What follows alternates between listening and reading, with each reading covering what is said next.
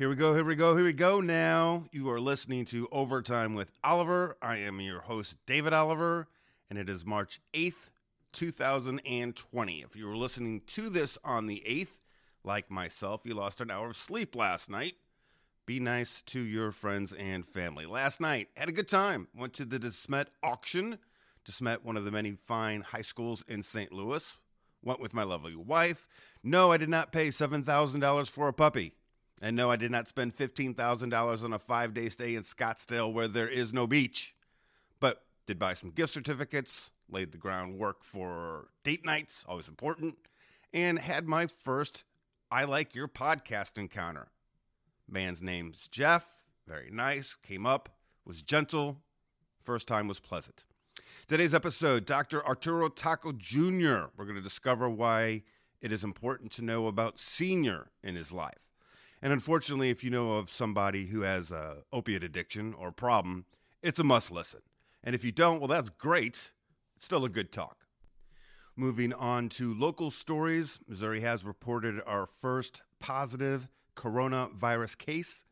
In the United States, there have been 164 cases reported so far, 11 deaths in 19 states. Not something to make a joke about, but I am curious. Nobody's made a joke about this coronavirus. What if it had been Coors virus or Bud Light virus? Tuesday, Missouri's primary, Biden, Sanders. Flip a coin. Schnucks is opening another store in Champaign, Illinois. This is going to be their fourth overall. They have 112 stores in the Midwest. In 2018, revenue topped off at $2.7 billion. Here's a good story. I like this story. The former Pruitt-Igoe location is being converted to a medical school. Ponce Health Sciences University is going to build a 150,000 square foot facility. It's going to cost them about $80 million and service up to 1,200 students. Here's their niche, if you will. Students who got rejected by other medical schools. Let's keep an eye on that one. Nationally, well, what are you going to do? Who did not endorse Joe Biden last week?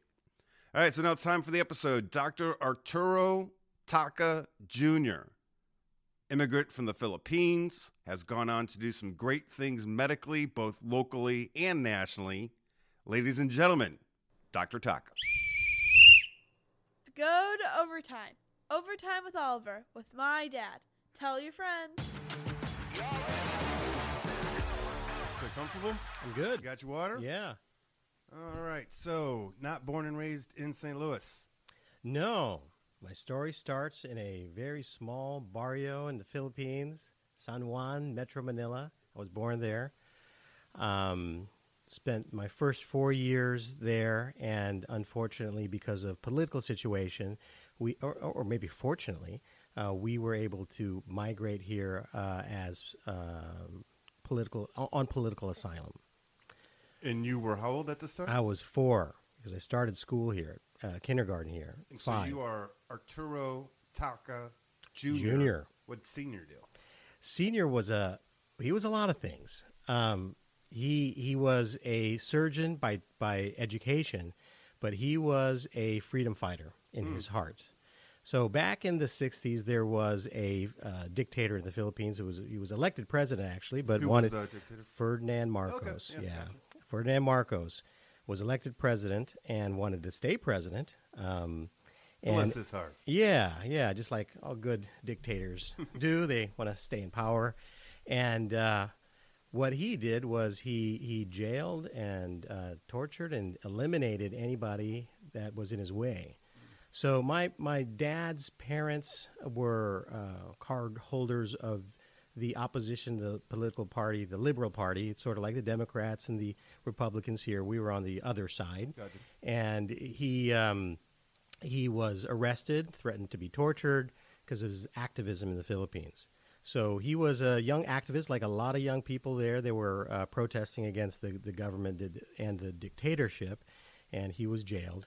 And because of our close affiliation with the major members of the Liberal Party, he was jailed and threatened to be tortured and things like that. So we eventually applied for political asylum, and it was issued here. We all traveled. Did you apply for that in jail? He got out of jail. Okay. Yeah. No, he was He was a low. My dad's family were not political. They were actually, my grandparents were veterinarians, but they were head of political arms. Political agencies, government agencies, namely the Manila Zoo and the Veterinary Inspection Board. So they held political positions, but they weren't politicians. But very, very close to a lot of the politicians in Manila at that time. Had a lot of influence with a lot of the senators and congressmen. And our affiliation, we weren't big names, but big enough for Marcos to say, hey, stop your nonsense, or I'm gonna arrest your son. And that's how he worked. That had to have been scary. Yeah, I mean, yeah, for a lot of people, it was it was the dark days of the Philippines. People went missing and tortured, and that's how he controlled the people by the military. That was called martial law, and so that's how some dictators control the country. And do you have a brother at this time, sister at this time? We were three brothers. So it the was 5 of you got to get the hell out of Dodge. we left. My dad got a residency here in St. Louis, Missouri, at the Of old all places. Yeah, out of all the places, he wasn't too happy to come here. He thought, like lots of people from other countries or other immigrants, St. Louis is not really on the map, and wasn't first choice. But and was worried that he's going in the middle. First place is any place but the Philippines. Well, I mean, Philippines is very cosmopolitan. Yeah. Yeah. And so I he was. I was talking about the political harassment. Oh, yeah. But he, a lot of people from other countries, they hear about St. Louis or St. Louis, right? Are you from St. Louis? That's down from the south. You got the Ark. Yeah, the Ark. So a lot of people, actually, you go to Mexico and you say, I'm from St. Louis. Oh, yeah, that carnival you have every year, and it's always they're referring to Louisiana. Oh, okay. And they always think that St. Louis is part of the South. It's not part of the South. Yeah, Oh, Louisiana, which has its own story. So what, We're they're talking about Mardi Gras? Mardi Gras, yeah. Oh, we yeah. have the second biggest. We got the second biggest. It's just trying to, you got to get your sleep. It's I'm coming always up. thinking, if you're number 2, why don't you just be number 1? I mean, that's what I was thinking about St. Louis. I mean, we're number 2. Why All can't right, you so be you number 1? plant your flag in St. Louis. So my dad gets Hard to get a good gig. Your dad? My dad, he was difficult to get a residency here training. He didn't. He trained in urology, which is a subspecialty of surgery, and he took it because it was the only thing open. He wanted to be just a regular internist, internal medicine doctor, just a regular doctor. I missed it. Which hospital? This was an old hospital, Homer G. Phillips. Sure. Yeah. A lot of St. Louis guys who grew up here and girls remember the Homer G. Phillips, and Homer G. Phillips was a St. Louisan, very, very, he was an activist too for the African Americans here locally, and this hospital served mainly inner city African Americans, but it was great training ground for young doctors, and surgery was his specialty, and urology was what he subspecialized in. So do you have to go through all the schooling again? Do you have to take the tests again? There are tests to take, board exams to take, several. Once you have an MD, a medical degree, you go to different countries and you take their own, qualifying exams. So he left. He was working in the Philippines as a doctor. He had just graduated, and because of his political activism, he lost his job. And so did my grandparents. They kicked them out of their jobs, and they were suddenly jobless because we were on the other side of the political. But your grandparents stayed in the Philippines? They did. How was that? Well, my grandfather shortly died after he died in the mid-'70s, and my grandma she was just alone. Both of her kids were in the States, and so she was alone, not working at that time. But when martial law was lifted and democracy was reestablished, the first thing that the new president did was get all the people back into their jobs. So my grandma actually got her job back at the Manila Zoo, and she continued to be the director there for several years after. Did your dad go back? Couldn't. Oh, okay. Yeah. One thing that if you apply for political asylum, that really means if you go back to your origin of country, or country of origin, you're at risk for going back to jail. So that's what you put on your application. If I go back, I got to stay here in the United States or whatever country you're applying for exile. We were on exile, and they said we got to stay here because if we go back, there's a good chance I'll go back to jail. You know, so we weren't able to go back. And was your mom working during this time? No, she was a housewife. She met my dad in college. When we came here, well, she did work. She worked in labs and things like that. She had a med tech degree, and so she worked briefly. But she had 3 boys, and then she had 2 new daughters that were born here, 2 sisters, and she was busy. Philippines, I should know. English is the main language? English is very common. The native language is Tagalog. Okay. Do you speak that? Yes, I do. Hit Do you. some. Hey, kumusta, David? Kumusta. So Tagalog is probably almost half Spanish because the Spaniards had colonized the Philippines since the 1500s. And then we went to war, or the Filipinos went to war against Spain in 1890 something. And Look at the brain on Earth. Well, if you remember your American history, the United States during the turn of the century wanted to be imperialistic, and so they said it's our turn to get some colonies here. So they went to war with Spain, and it was the Spanish-American War, if you remember that. Mm-hmm. And the properties, the territories they got from that war was Cuba, Puerto Rico, and the Philippines. And so they were grabbing territories from different places to expand their footprint in the world at that time. Now, have you had the opportunity to get back? Oh, yeah. So in 86, that was when the revolution occurred in the Philippines. And because when you're on asylum, you can't go back until, there's change in the country. So we weren't allowed to go back. I wasn't even allowed to. I've never been. Yeah, I wasn't. You should. It should be a bucket list. It's really. So during the time, You got a place I can stay? You got a relative or something I can stay with? Oh, don't worry. Bodyguards, whatever you need, David. I don't know if you'll come back, honestly. So when you're on a political asylum, you're not allowed to go anywhere. Growing up, I wasn't able to go to Mexico or Canada. Our situation was here because the United States was adopted us, during this period. So fast forward, things changed. There's a revolution. There's democracy, new president. We were all able to go back. So we went back in 86. And at that time, if you remember, and St. Louis, who you mean. So you're like a junior in high school? Junior in high, probably sophomore because I wasn't driving yet. Okay. And, St. Louis, me and David went to grade school together. 4th, 5th, 6th grade at the wonderful parish. That's right. That is Incarnate Word. That's right. So you remember those days. And little did you know, I was a refugee. And I remember because I left after 6th grade. Mm-hmm. So first of all, did not know Arturo. Mm-hmm. It's always Art. Yep. Even when we'd run into each other, because you went to the SMEP. Correct. So we'd catch each other at a dance Parties, thing or whatever the deal was. And so when I contacted you and started to do the little research I did, it's Arturo everywhere. Oh, yeah. Well, it's always been Arturo. And people here. Rich Dooley says hi.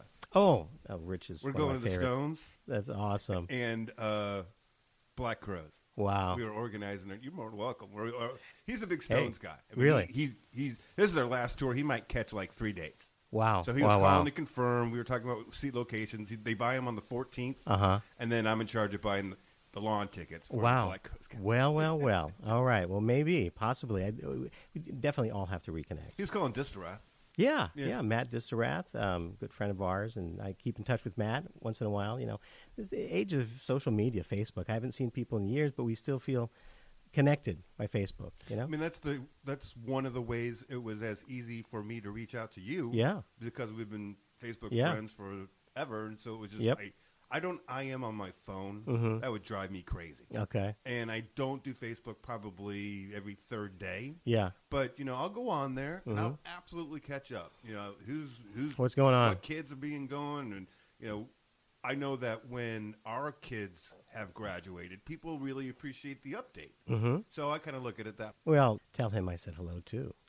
So going back, we went back with the intent of going back and staying there. In 86. In 86. My dad was offered several government positions because of his activism here, was, I guess, awarded some positions. One was Under Secretary of Health, and because he was a urologist, he was also offered a leadership position in the Kidney Institute.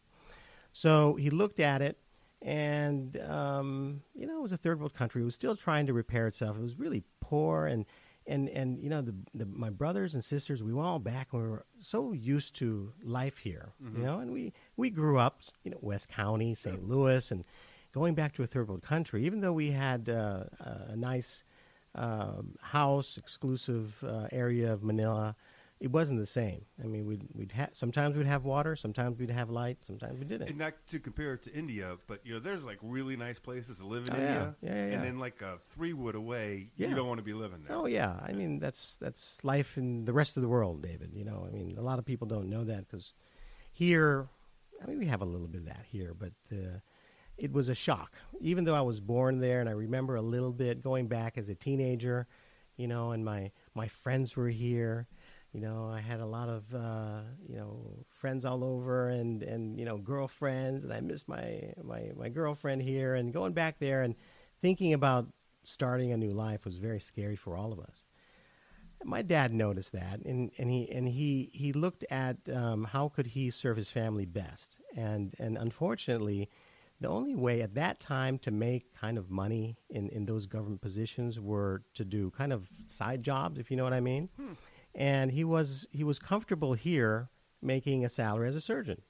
So he made the tough decision to come back and apply as green card holders here as immigrants, real immigrants. Took us back, and continue his activism, but able to still work here in the United States. So we came back. We all came back, and he got a position at the United Nations as an attaché to the Philippine embassy, and he was his salary was 1 peso a year, so basically doing it for free. But he continued his activism here. He wanted to still contribute to the restoration of democracy in the Philippines, which was still very unstable after the revolution. I think there were 6 or 7 attempted coups towards the new government, so it was still very unstable. That was another thing. It was still not completely safe. And although you're living in Vanilla, West County, I mean, your worldview is much different than almost everybody else you're hanging with. Goodness. Yeah. I mean, there were some things there that... You kind of learned that's not going to get me down. That's not that big of a deal. Yeah, that's right. I mean, there are a lot of... I mean, we're very, very pampered here in the United States. We take a lot of things for granted. People... I'm a psychiatrist, and we'll talk about that later, but people come to me because they're depressed because of, first world problems a lot of times, right? Mm-hmm. But you go to the other places in the world and you see destitute people living under bridges, kids, sometimes not eating for days, and they're kicking cans or kicking balls and smiling. And they don't know any better, but, there are things in place that keep us away from being depressed. There's a lot of things that people in that situation that keeps them going. They've got family. We've got a strong sense of family and religion in the Philippines, and we try our best. Here, we need more of that instead of more medications, in my point of view. I don't disagree. So we're at the SMET. We're graduating. Yeah. 5.2. 5.2? I'm not sure. No. One thing that I feel proud about is really surviving high school because I did a lot of reckless things, like a lot of us. Like everybody our age, thank the Lord, no cameras on phones. Totally. Oh. I don't know if there's no way I could do it. They might not have allowed you in a doctor's that's school. Right. That's right. Yeah. Or, I would have never met a great wife.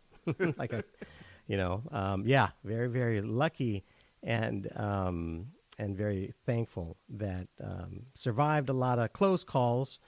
After DeSmet, I was lucky enough to go to get accepted at St. Louis University here. Okay. One Jesuit high school to a Jesuit. It's not uncommon. Yeah. So I was lucky to get accepted at that great institution. Graduated in 4 years. Nice. Yeah. Dad must have loved that. Oh gosh. Well, they don't know. They And expect obviously our degrees in medical. it was pre-med Okay. and in psychology. Okay. So graduated and looking for a job, looking in the paper. That's when we would read the paper back then, right? And I said, boy, what can I do here? And I found out that there was not a lot. I mean, I was proud of my area of study, but there was not really a lot I could do with a psychology degree unless I went further. So I said, Dad, I think I probably need to get more education. I want to have a good life like you've provided for us, and probably think about masters, maybe possibly a PhD. And he said, why don't you just go to med school? I said, med school? What is it? That's the last thing that was on my mind. Dad, don't you see? My circle of friends, right? I mean, come on, Grandma used to They're say, going to need a doctor. yeah, that's right. They were, Grandma used to say, you tell me who you are by the people you hang out with.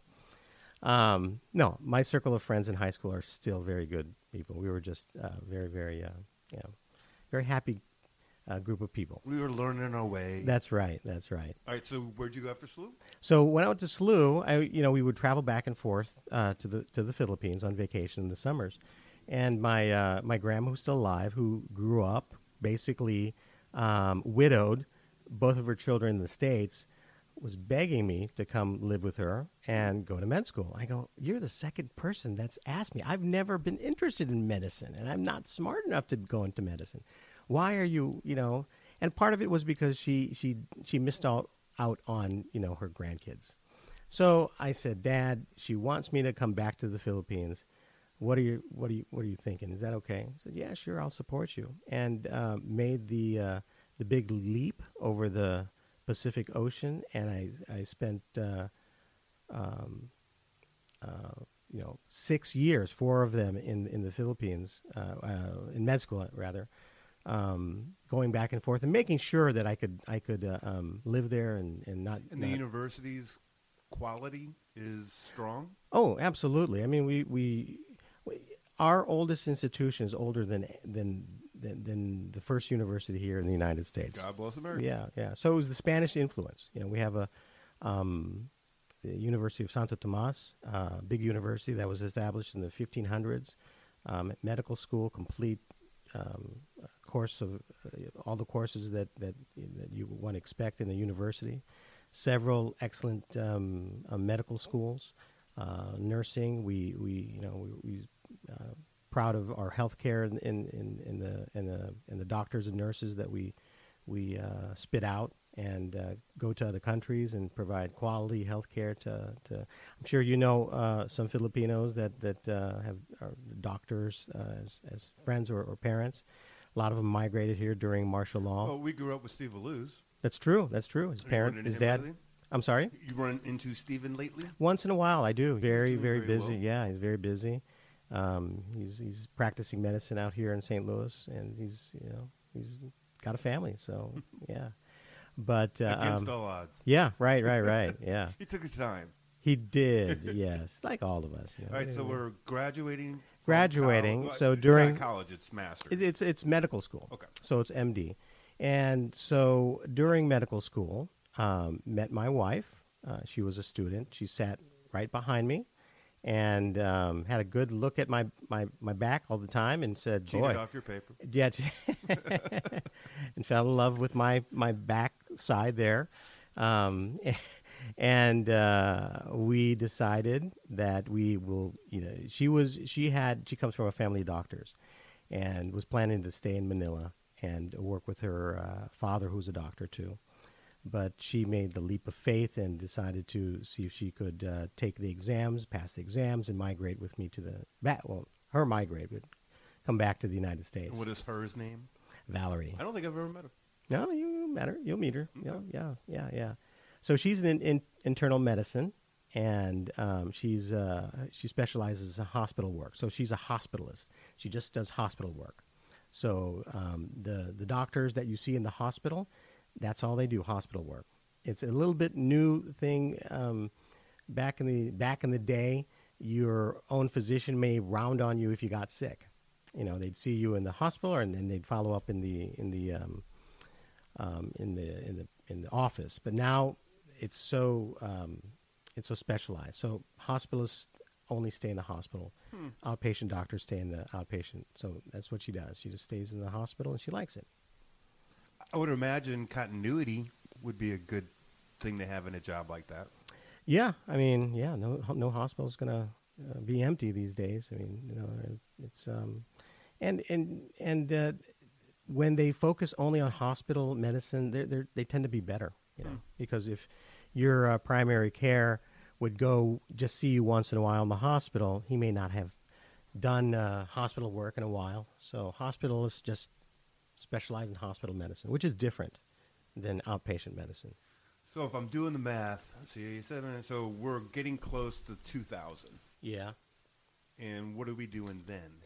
So graduated medical school right at that time, and we were required to pass 4 board exams.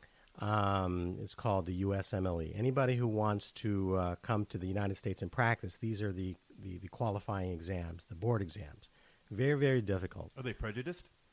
You know how like some people say an SAT is not exactly the most fair test for every walking person on this planet? The difficulty with international medical students and graduates is it's U.S. standards.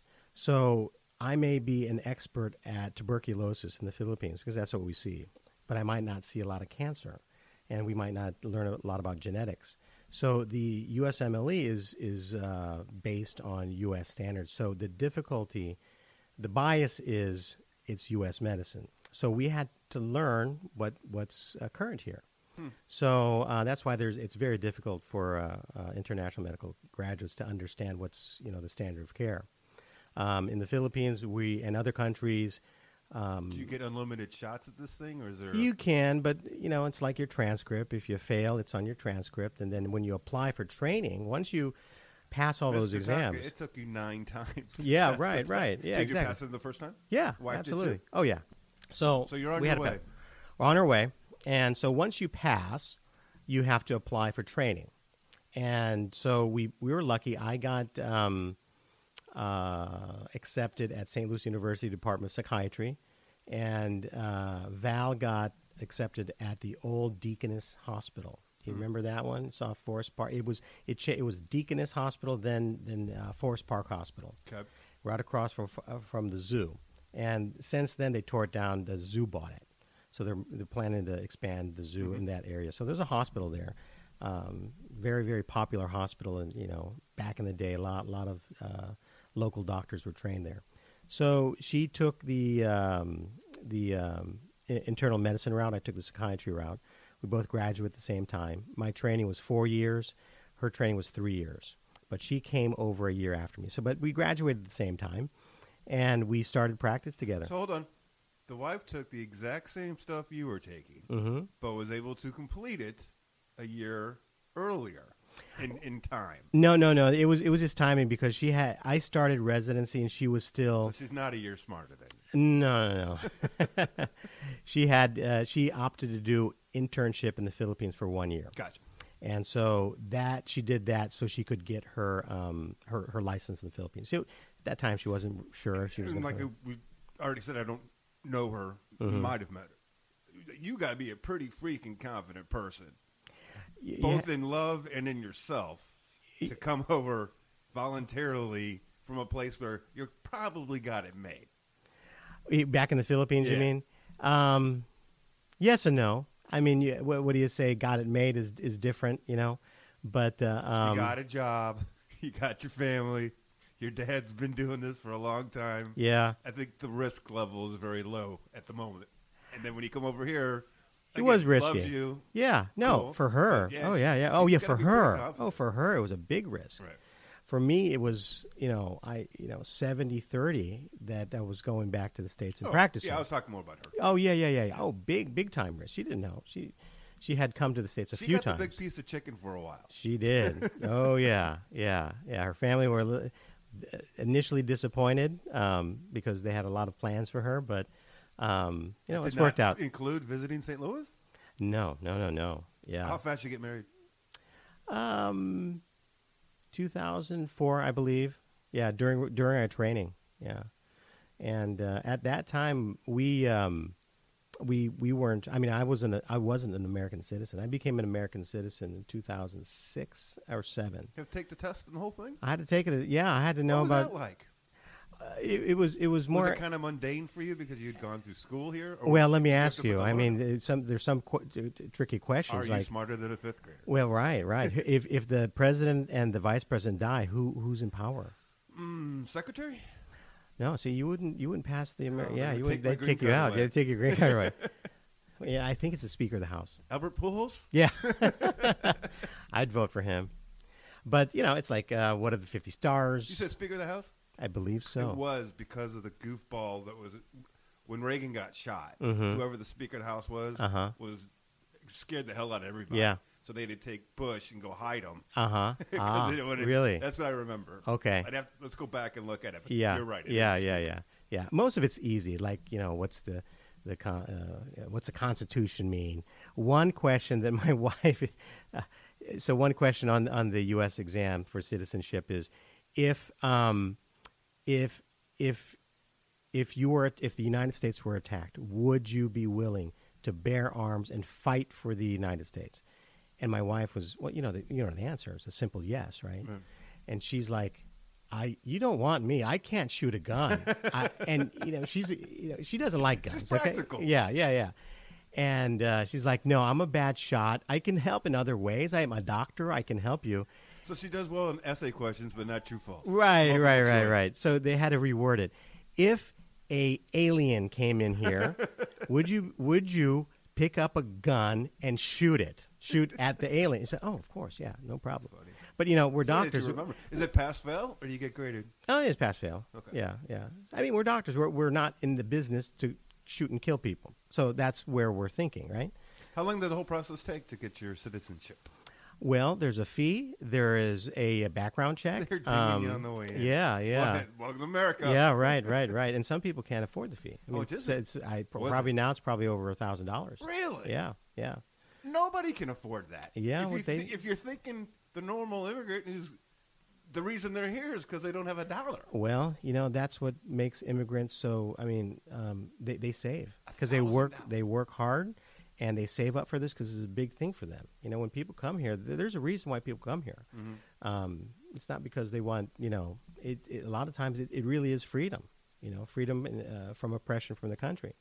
A lot of immigrants come here. I would take an army of immigrants than, people who are. A bunch of spoiled white You know West what I County mean? kids. Yeah, that don't, to work for me in my company any day of the week.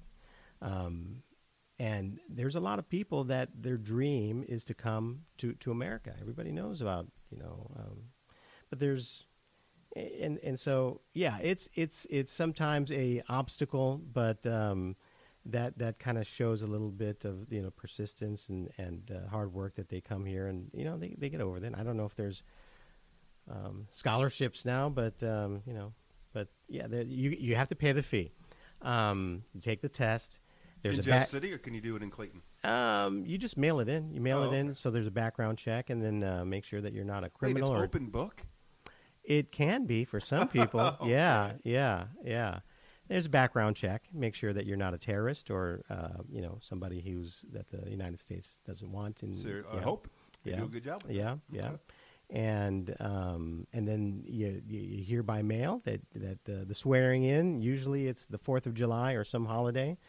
And for me, growing up here, no big deal. I finally I was a green card holder, which means I can enjoy any right a citizen can have, except I couldn't vote. That was the only thing. Green card holders are. And you left before you were going to be voting anyway. Right. And so it was no big deal for me showing up and getting sworn in. But when I came, it was really moving emotionally because you saw people from Africa and from Europe and from Asia all coming in. And everybody having their different colors, being proud of where they came from. A lot of people there they had their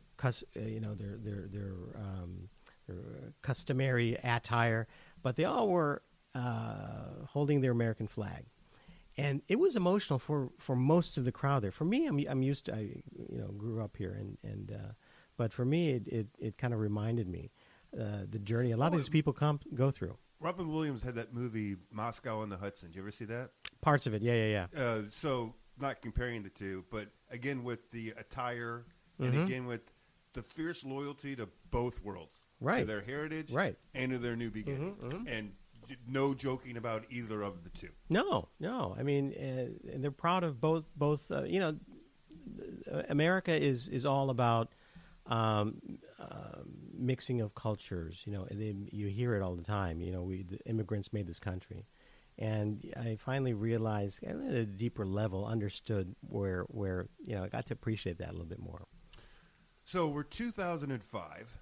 You're going to change the world in 10 years. What happens between 2005 and 2015?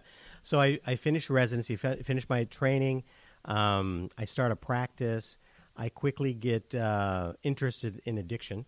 Part of it was because as I was the chief resident at St. Louis University in the department, and one you duty, were the chief resident, yeah, of the so kind of the boss addiction department of the Department of Psychiatry. Are you setting a record for youngest chief of staff? Oh no! I was chief of staff is different than chief resident. Okay. Residents are. Or you can just lie to me and say, yeah. Oh no! I wouldn't do that, David. Come on, we went to Catholic school together. I feel really bad. We're employed. And I am not employed. I start my own practice, so I'm self-employed. Practice at? Creve Coeur. How hard is it to get new patients? In psychiatry, not so hard. Good. Because there's not enough of us. There's a big demand. There is now an openness to talk about mental health. And you'll talk to everybody, but you're specializing at the moment in addiction and depression? Well, in psychiatry, in the beginning, it was all comers. We would have depression, bipolar, schizophrenia, addiction, anxiety. I mean, everything. In the beginning, we just took everything. But I got a serious interest in addiction because in training, when I was a chief resident, we were responsible for education of the medical students and the other residents, and our exposure to addiction was really, really bad.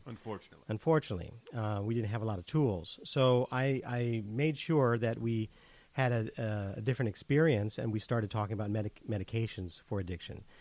Before, we would get people in the emergency room, and they'd call the psychiatry department. They got a drunk guy in the ER. Go see him. And a lot of times we'd go down there and just give them a piece of paper and go, here are the 12-step groups in your area. And that was it. And I thought that was very... So you dumped it on AA? Yeah. That's all we had before I questioned that behavior. Because I know it used to be the case if somebody tries to commit suicide, they have to get locked up. And they have to see somebody before they'll release them. Is that still true? Typically, if you do a suicidal attempt, that's a ticket into the psychiatric unit. Right. And to make sure that they're safe against themselves and other people. And you get stabilized in the psychiatric hospital. A psychiatrist may see you, put you on medicines, maybe not. Did you ever not. have to do one of those? Oh, I did that for years, yeah. Did you ever have to do the he's not ready yet?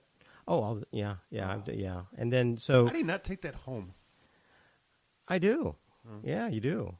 Yeah, you you're doing what the patient needs for you to do, but then at the same time, you are their God when it comes to freedom. Well, I don't want to say God, but the law allows physicians to make decisions medically if they are deemed to not be fit to make their own medical decisions. So they lose the capacity to make medical decisions. That can't be a gut call. I mean, there must be a checklist or a barometer of things. Yeah, when they're coming in the ER, they're typically brought in by the police or an ambulance after a serious suicide attempt and or an overdose. A lot of times they go to the ICU to be stabilized, and then when they wake up or are medically stabilized, they're transferred to the psychiatric unit. And then that may be the first time they see a psychiatrist. They may put you on a medicine, maybe not. And after a few days of stability And we don't know. We don't have a blood test to see if somebody's not psychotic or suicidal. So it's tough. You got to talk to them. You got to assess risk for the patient, and then when you discharge them, you encourage them to follow up with a psychiatrist near them, possibly get some counseling, and hope that they follow up with you.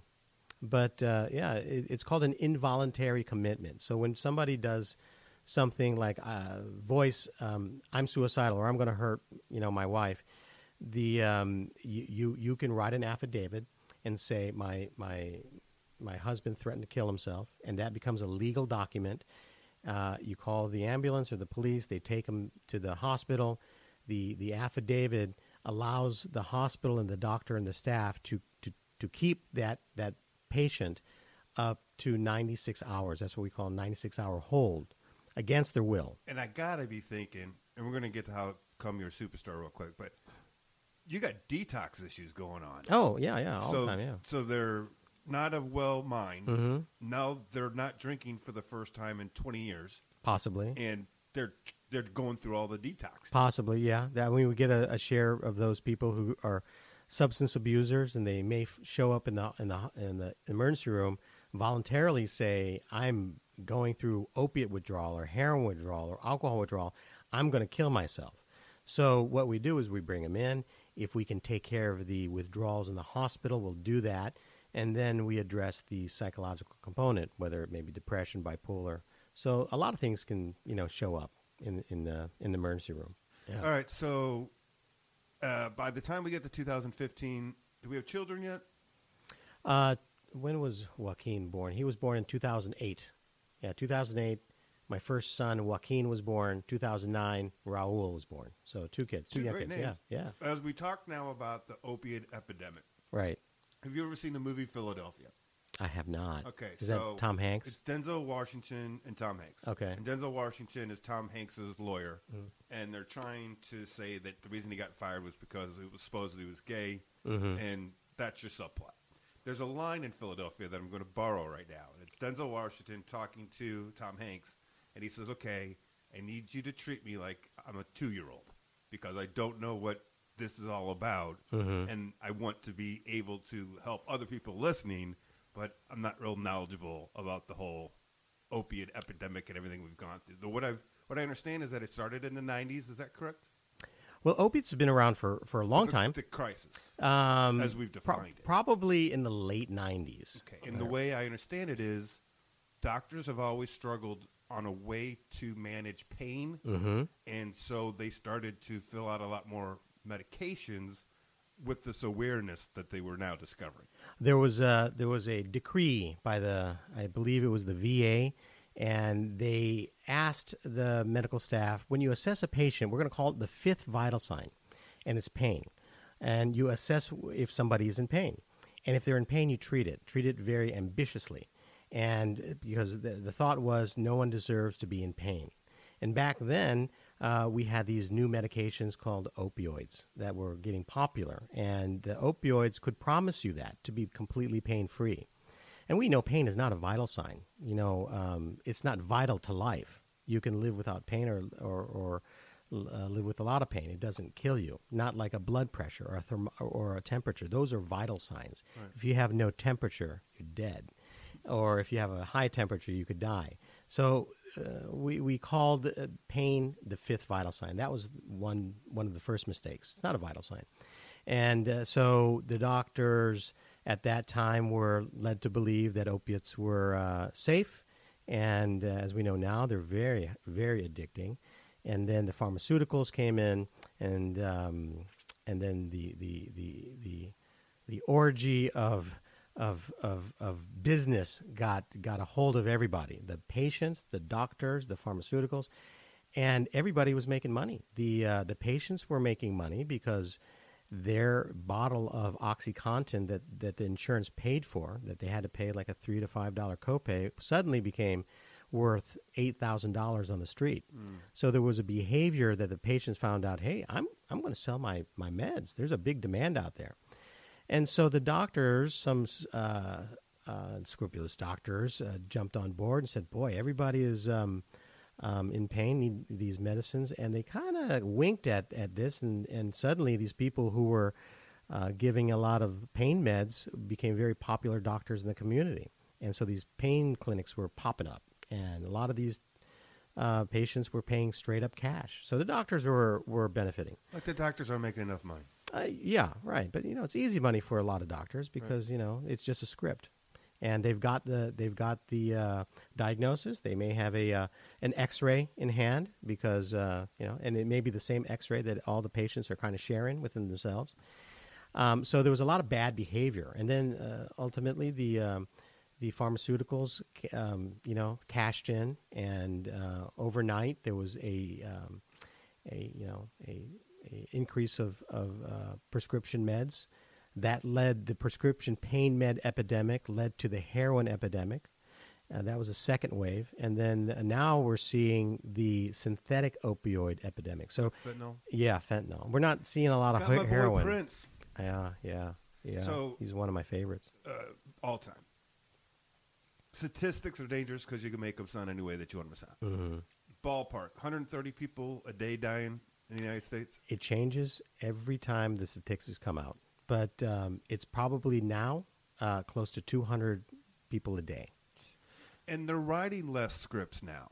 They are writing Like less for the scripts because last 2 doctors, years. doctors are doing their fair share of, behaving, but this is forcing a lot of people to get their opioids on the street. So that's why there's a bump up in the fentanyl overdoses. And I've also read, please correct me when I'm wrong, you get off the painkillers because they're not doing the prescriptions anymore. Mm-hmm. Your choice of drug is then heroin. And then Yeah, after that, it might be fentanyl laced with heroin. That's correct. Yeah. That's What, the scary yeah. stuff. Or what we're seeing now is fentanyl laced with methamphetamine.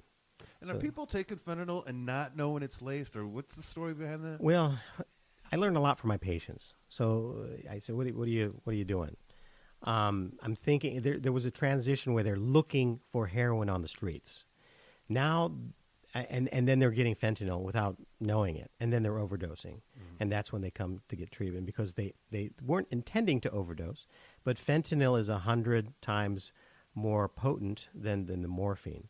How does a person, we talk about Prince, and just in general, you can go to 6 Walgreens in a day. Mm-hmm. How's that? There's not a computer that flags that you were getting stuff 15 minutes ago, 10 miles down the road? Boy, that's another thing. I mean, you can when you're a star, you can get away with a lot of things that you and I can't get away with. I mean, we don't have posses that visit doctors. I understand. So they were getting them in different names. Different names, Okay. yeah, and probably it wouldn't surprise me that he had a supplier too. So your patients are telling you what's going on.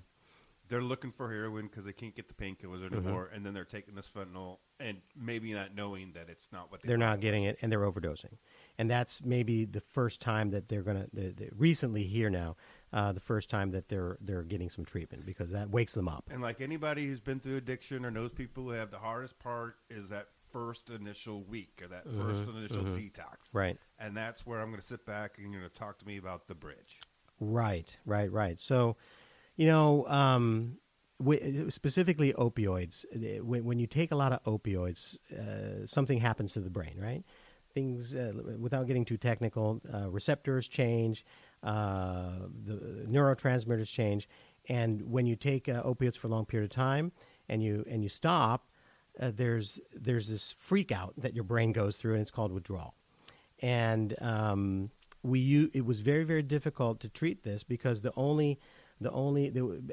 until 2 years ago, there was nothing FDA approved that was specific to treating the opiate withdrawal. So what would we do is we would give them either more opioids, methadone, another new medicine called buprenorphine. So that these are opioids that replace the illegal drug, right? So we're giving them a legal drug that you can get from the doctor. The problem is, eventually you're going to have to get off those if that's a desire, but a lot of times that's a lifesaver. But it's this withdrawal that keeps them from just walking away from it because they know that a little heroin, a little dope will make it all go away.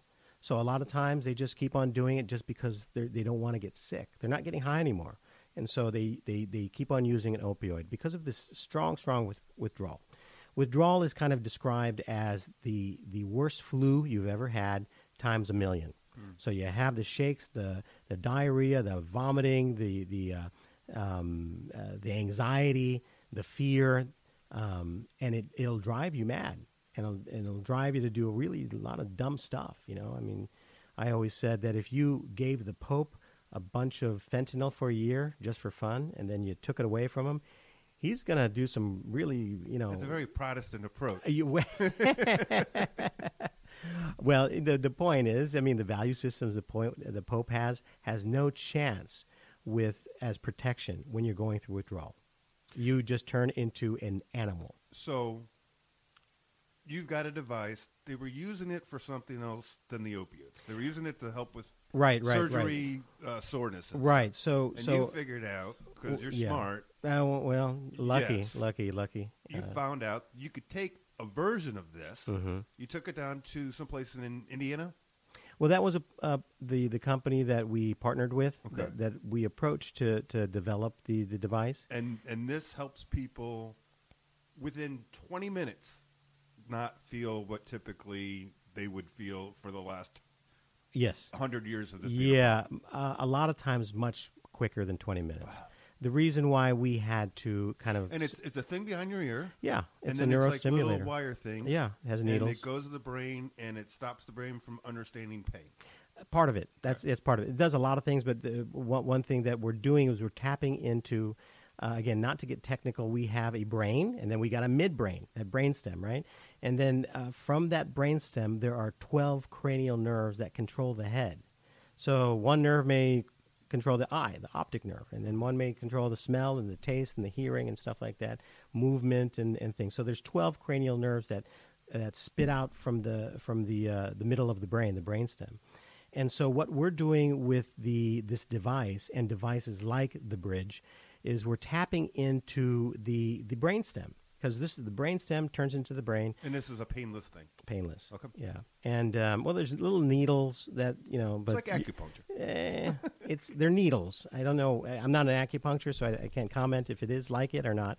But it's small little microscopic needles that send gentle, low-frequency electricity to the ends of the nerves in your face and your ear, and it goes backwards and eventually hits the brainstem.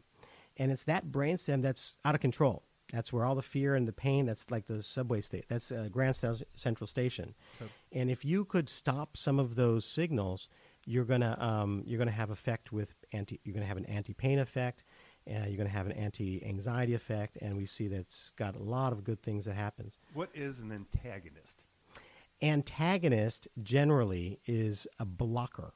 So antagonist versus an agonist. An agonist is a stimulator. So we refer to antagonist and agonist in the context of like receptors in the body. So you have a receptor, and if you block receptor, you block the effect. If you agonize that receptor, you stimulate it. So there are drugs that block or stimulate. So sometimes those kind of medicines are helpful in opiate withdrawal, but the device seems to tap into the part of the brain which is dysfunctional, which is kind of out of control during withdrawal. So we discovered that these devices were helpful in regular pain, and I thought at that time, I said, the pain secondary to opiate withdrawal has to use the same highways that regular pain does, but really no one really appreciated that the pain of opiate withdrawal really used those highways. I took the emotion out of it and looked at it as a neurobiological question, and I said it has to use the same highways because it's painful. It really is painful. And lo and behold, it was 88% successful. Yeah. Oh yeah. You're going to be in history books, man. Well, I don't know. Maybe your history book that you're going to write after you become famous too with this. All right. So what is Vivitrol?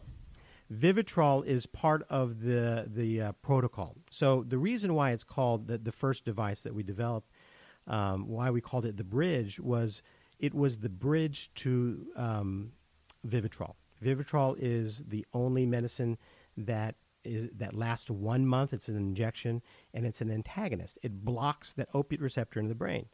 Before the bridge, it was difficult to get people completely detoxed because it's a 5, 7, sometimes even more day process, and some people didn't have the patience to wait, and they'd say, "Screw it, I'm just going to use," and so therefore it's so difficult.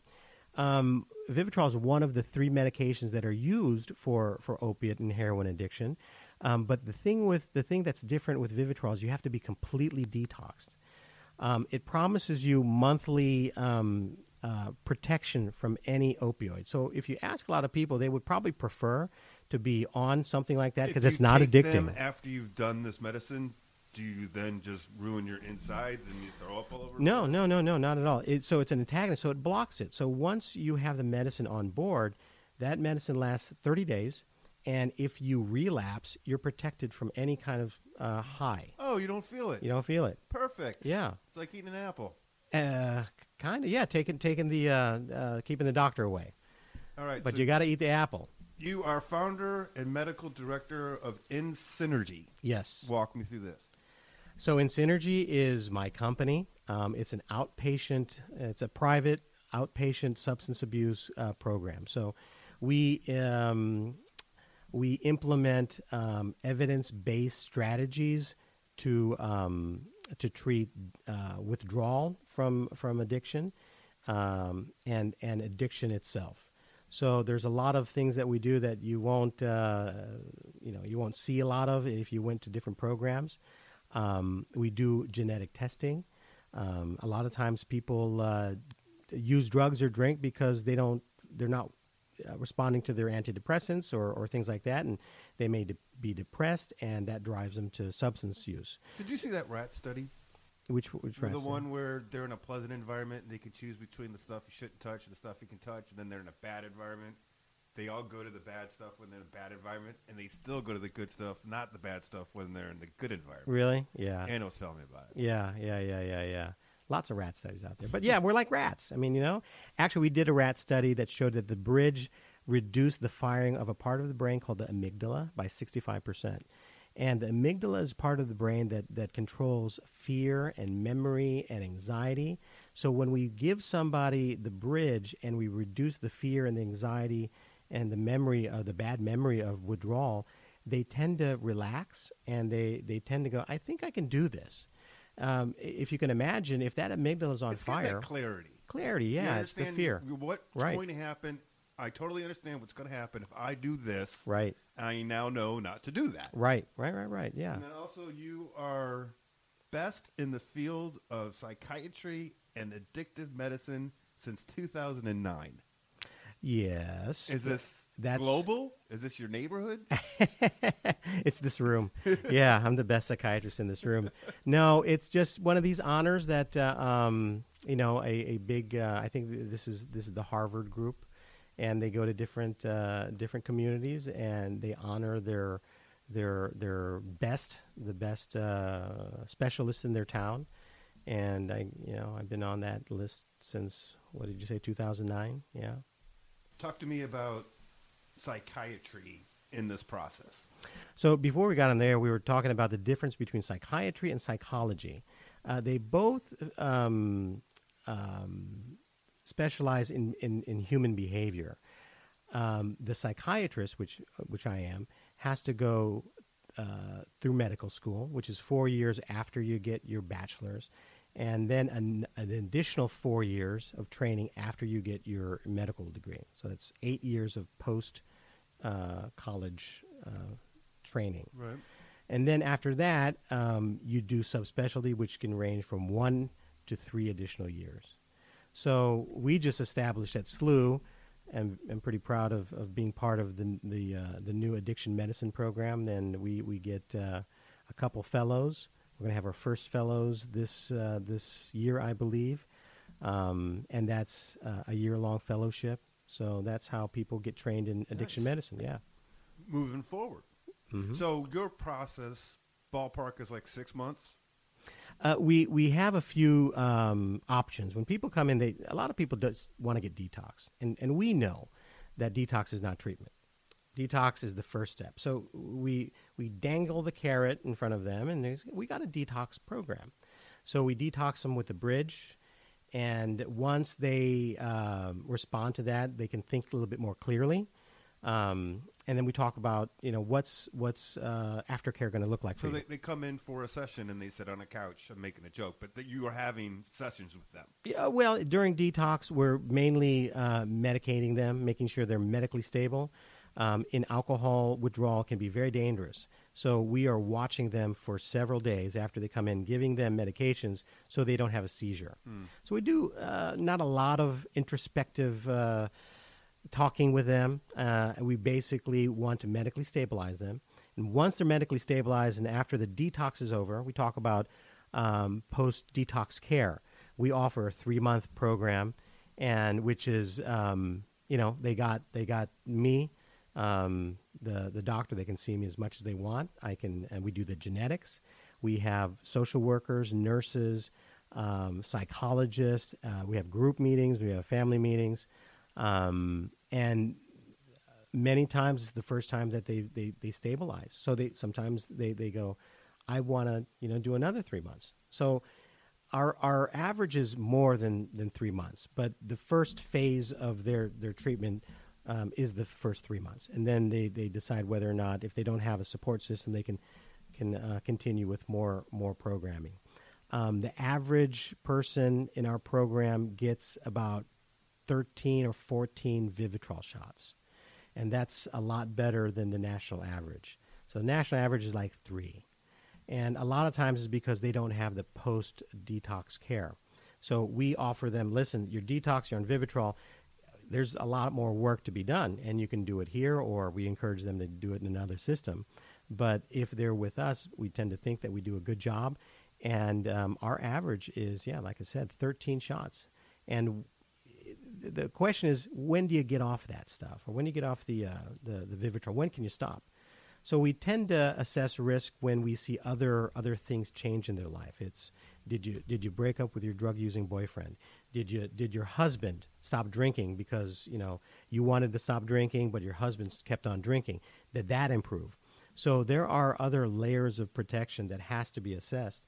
And if they don't have any other protection except Vivitrol, they're not going to do well. So we encourage them to make those life changes. I'm learning. I need to know more. I feel bad that, not that I'm not aware of it, but just to be as clueless as I am, and hopefully people who are listening give you a call if they know people who could use your help, or look you up on the web. Sure. What website is? InSynergySTL.com. So I know it's kind of a weird sounding name, but it's the words in and synergy mushed together. Or Google Arturo. Or Google my name, yeah. All right. I'm the not getting away yet. Talk to me about Slaying Dragons. Slaying Dragons, real quickly. So I got involved with a non-for-profit organization where our mission is to give mental health a stage. So it's primarily a theater group, and so we go around town, different places, and we do plays, and the play is usually has a mental health theme, either depression, schizophrenia, psychosis, addiction, and so it's a short play, about an hour and a half, and at the end of the play, the psychiatrist and other providers get on stage, and we answer questions from the crowd, and we kind of sift through whatever was going on in the play. That could be the real show. That is kind of where a lot of people ask, and was this character, is that a real world character? Was this exaggerated, this and that? So it's really interesting how there's a communication, but the idea is giving mental health a stage. And so we're a couple years into it, and we're hoping it's going to get some legs and get supported by the community. But it's kind of a fun thing for me. You're a good man, Charlie Brown. Yeah. I try my best. Good catching up. Yeah, you too, David.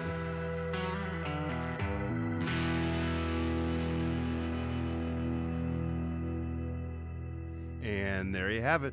Hope you enjoyed it. Maybe learned a little something.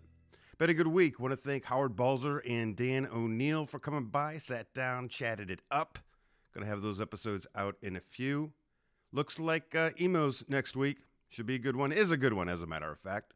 Also, if you want on YouTube, feel free to check out our St. Louis 7 interviews that have now been uploaded and posted. Appreciate everybody who likes us on Facebook at OT with Oliver. Go to the website, otwitholiver.com, to hear former episodes, previous episodes. Email us with episode ideas. Seriously, if you've got somebody or something that you think we should document, otwitholiver@gmail.com. And as we do, thanks for your time this time. Till next time, so long.